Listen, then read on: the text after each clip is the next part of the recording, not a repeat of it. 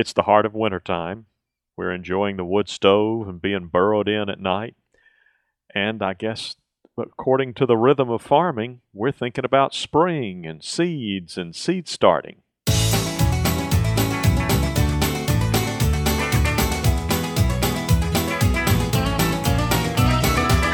Welcome to Longleaf Breeze. Beginners learning subsistence farming using 3 simple principles, approaching but never reaching subsistence. It's gotta be fun while we're doing it. And we don't make allness statements. And now, Lee and Amanda Borden. Thanks, Adrian, and welcome to our podcast of January 19th, 2012. You're right about seeds. I'm heavily into seed catalogs and actually beyond seed catalogs. I've placed my orders for pretty much all the seed that I think I'll need this year, or I've saved the seed. Yeah, let's first talk about the seed that you managed to save from last season. That's exciting to me. It is exciting because I think over the last couple of years, the most I've saved, maybe a couple of pumpkin seeds, or the seeds from a couple of pumpkins, seeds from a cantaloupe here and there that have been good. That's pretty much been it. But this year, let me tell you the seeds that I saved from this past year that we'll plan to at least try in the garden next year.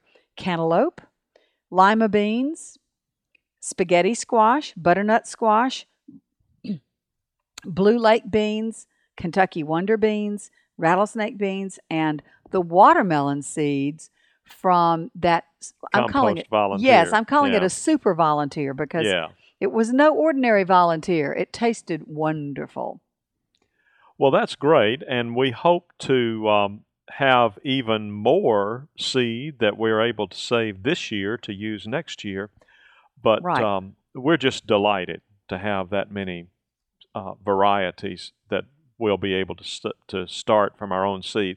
And we know some of them will fail, but we'll learn in the process. That's right. So. And I feel like I'm a bit of a wuss because I didn't want to try fiddling with any of those really small seeds like a tomato or a pepper or even a cucumber. I sort of feel like you're a little bit of a wuss too, but I'm going to overlook it. Thank you. But, and I would have saved some of that delicious edamame seed, except I just didn't get out there quite in time to get it. So okay. it was pretty much in past fairness the point of use. To us, saving seed was really not top of mind this year. No, it wasn't. It was an afterthought. It was like, and you were the one who thought of it. You'd say, "Oh, I think I might try to save the seed from that." And it was sort of like, "Oh, okay." Yeah. But maybe beginning this year, we will be more focused on, okay, now we need to save this seed. What's the right, which of these fruits do we need to pull for seed and not eat, so forth. Or you can eat the fruit. You just have to save the seed. I mean, it's right. not. But there are some that, because you're saving the seed, you don't eat the fruit. Well, exactly, like okra. And Right. that's another one that I kind of messed up on because I let it get too it got cold before the okra that was left on the vine had a chance to split open the way it's supposed to, Mm-hmm. and basically just destroyed the fruit. But I probably should have had a few pods that here and there that I just let go to maturity, split open and save that seed. Didn't do it, so I've learned my lesson. That's right, and we'll do that better next year. Well, let's talk a little bit about how you saved the seed. Okay. It really wasn't too hard, especially on these squashes and, cantaloupe and watermelon, because then you're opening up the plant, you're, getting ready to prepare to eat the interior. You're not going to eat the seeds, so you pull those out, rinse them off in a colander or something, like spread them out on a paper towel, let them dry, put them in an envelope, and I put them in a bin that I keep in the storage room that stays dry, and shaded. It's an opaque bin so that there's no sun coming in. Now that I may find out I'm not doing as much as I should be doing. I've read much more elaborate strategies for saving them. Certainly a lot of people put their seed in the refrigerator, and I haven't been doing that just because we don't have a whole lot of room in the refrigerator. But that's a possibility. The more challenging, I guess the plants that take a little bit more effort to save the seed, although again it was not unpleasant, were the beans. I had to go out, wait and let some of the lima beans and rattlesnake beans and Kentucky Wonder Beans shrivel up or get post-mature, you might say, and then they kind of shrivel up on the vine. And when they're nice and dry, you pull those and then just shell them. Just take the exterior off and you've got your Which seeds. by then is very easy because very easy to do. The shell sort of falls off. Yeah. So those are the two main categories of seeds that I've saved, and it's not been hard. So like you said, we'll just have to see what happens. And you will plant those just like you would plant a seed you would buy. Yes, and I will label it carefully. That's something we'll talk about later today, is the need to keep those plants separate from others so that I'll know exactly what plants are doing well. Okay. How they're doing. And we are going to cover that in some detail, so we'll hold that for the time being. Well, let's talk about the seed that we are buying in addition to the seed we're saving. Yeah, and actually I have most of it in hand already, and it's all been ordered, but I've ordered some more edamame, same kind that we had last year. That worked out really well. Some snap beans, some lima beans, shelling peas, snow peas, rutabaga, beets, corn, both sweet and field corn, and some eggplant, peppers, both hot and bell, different varieties of tomatoes, cucumbers, winter squash as well as summer squash. I didn't order zucchini this year because I didn't know of a variety that was supposed to be as resistant as possible to squash bugs and vine borers, but I found a variety that's supposed to be a little bit of a substitute for zucchini that might work, and I'm not even sure I'm pronouncing that. Tromboncino, I guess. I don't know. But anyway, I'll let you know. Okay. And then a couple of different types of watermelon, some more arugula. That does really well for me. I know you're excited about that. I am. I'm so excited about arugula. A couple of different varieties of okra and some cantaloupe and some more beans, purple hull peas, black-eyed peas, some stevia. I haven't had much luck with starting stevia with starting herbs from seed, but it's so important to us to be able to have stevia that I'm going to try it again, and it will need to be started indoors with seed starting, not putting it in the ground, because I have had miserable luck trying to put any kind of herb seeds in the ground. So I've got that coming. I've got some, I mentioned field corn and some bell pepper. How about banana pepper? I buy those because I've had the plants. Yes, I buy the transplants of those because they've been prolific, wonderful tasting. I can always find them at the Auburn Plant Sale, and I assure you I will be going to the Auburn Plant Sale again this year. So something that I've had success buying, I probably just don't feel the need to buy.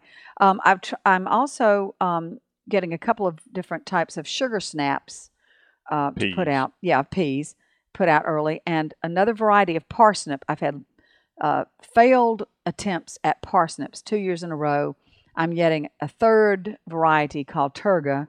We'll see if that does any different. And then finally, some turnips. I know you're not a huge fan of turnips, but we think maybe one of the reasons has been the way they're cooked, or when they're frozen, they're not good. Right, and I have learned that things that I think I don't care for, when we grow them and we pick them fresh from the garden and bring them in here and prepare them, I like them. And I'm the same way about beets. I don't like those, and certainly don't like canned beets. Those are awful. But and my mother likes beets, so if I can always give her the beets, and I'll harvest the greens, which is sort of like chard, which I do like. But I'm going to give it another shot. I've got 2 different kinds of beets coming, and we'll just see if I can't prepare them to my liking, because as you said, sometimes when it's something that you grow fresh, it actually tastes much better.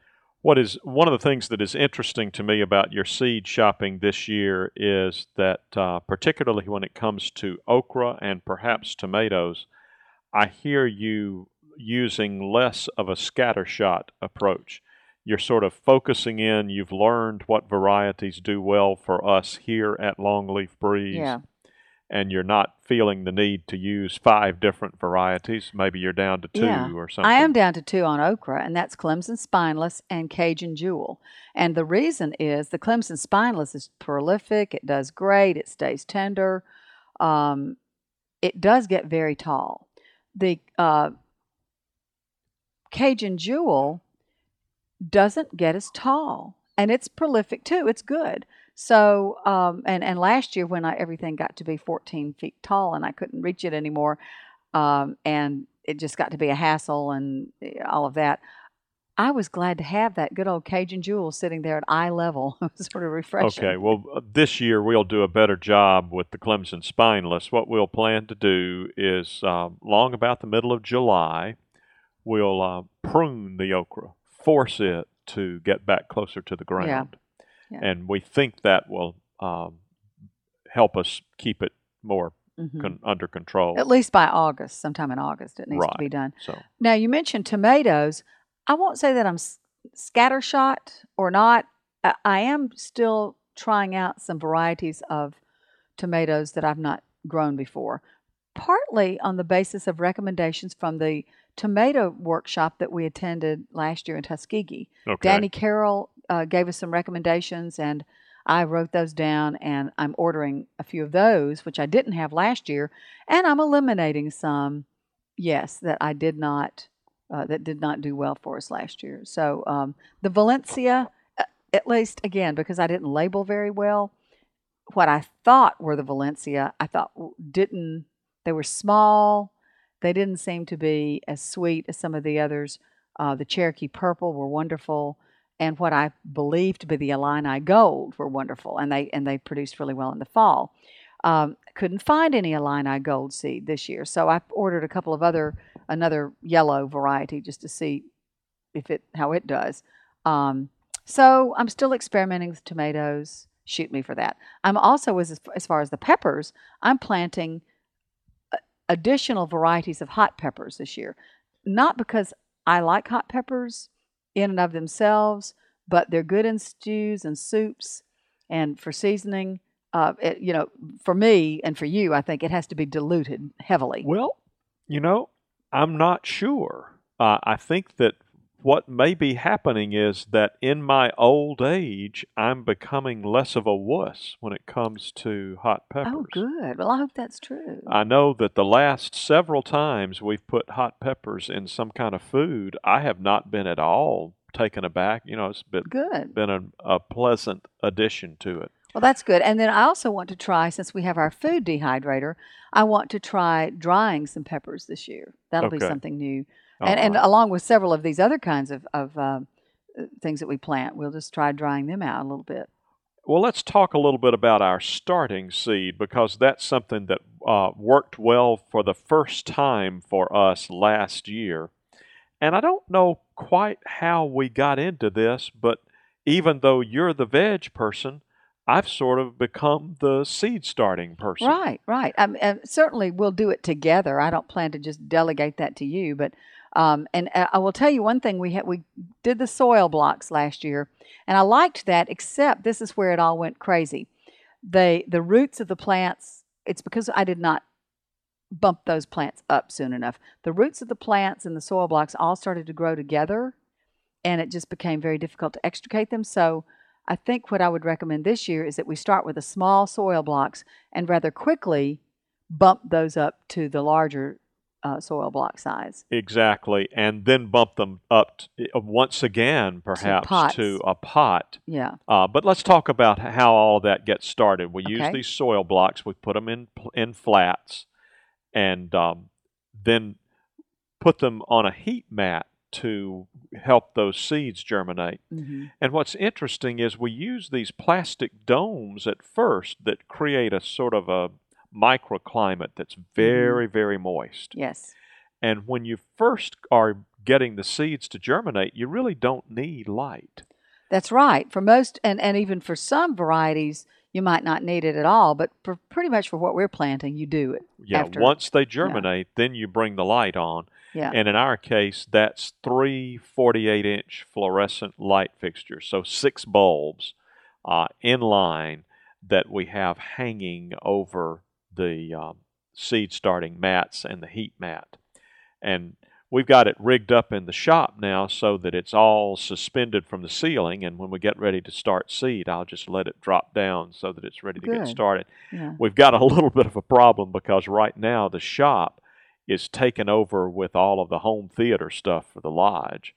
So I got to figure out how to manage the home theater equipment and the seed starting equipment in the same shop, but we'll figure that out. We'll figure that out. That's right. And of course, one thing we learned from the tomato workshop last year is that we weren't bumping our tomatoes up enough times. They weren't. We were convicted. I'm convicted. I put some, in spite of it all, our tomatoes did really well. Do we bump up the peppers and eggplant, or the tomatoes alone? I'd be tempted to bump the peppers up one more time, just because I lost a few peppers that were small early on to insects, that I think if they were a little bit more vigorous and larger when I put them out, I wouldn't have that problem.